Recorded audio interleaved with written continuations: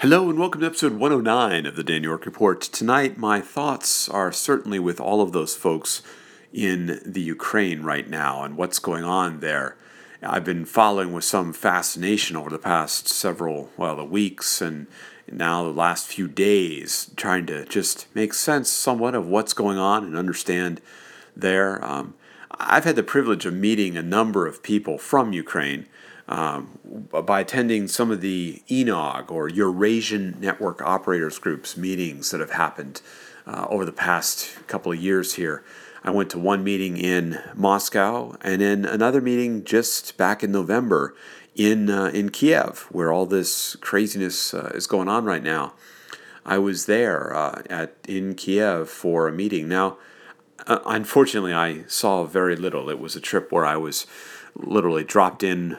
I went from the airport to the hotel and convention center. Spent about a day and a half there, and then I took a taxi back from the hotel to the airport and flew back home. So I didn't get to see much. I didn't even get to go for a run. It was so cold. It was down below freezing, and I didn't have any of my really cold winter running gear, so I didn't get a chance to go out. But I've come to meet a couple people there from the Ukrainian internet activities, domain registries, some of the other different pieces there, some of the people running the internet in the Ukraine.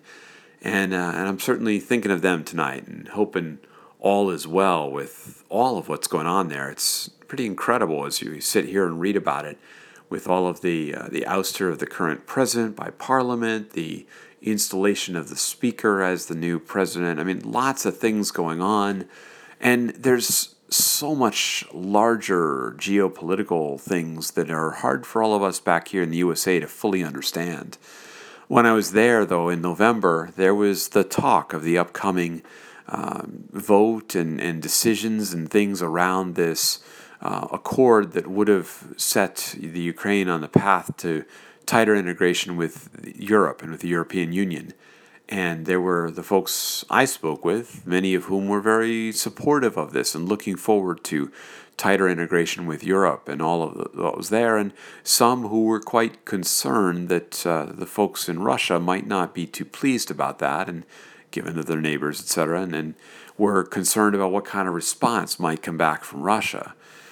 And, in the subsequent time, we saw the president of Ukraine reject that overture toward Europe and turn more toward Russia and more different pieces that were going on there, and all of this chaos that has resulted out of that, and the protests and the treatment of that, and just all of it, what's going on. It's just a crazy period of time, and it's crazy right there, right now, and we've seen deaths, we've seen the protests, we've seen the drone movies that have been shown of the attacks and things that were going on in the squares in Kiev.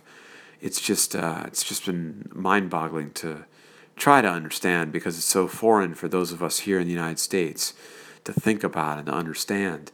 But I wish them all well. They've obviously got some new challenges, as the Parliament, I think, has now said they want to have a new plan for government by Tuesday, which doesn't give them a whole lot of time to put that all together.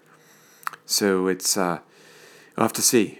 I'm certainly thinking of them and wishing them all the best as they go through this. I hope that for the sake of all of them, that there's no further violence, or that the levels of violence that could come in there. I hope that, I hope Russia will work with the rest of the international community and come up with some kind of plan to help things there. I hope that this all can work out without further loss of life, or loss of just without further chaos.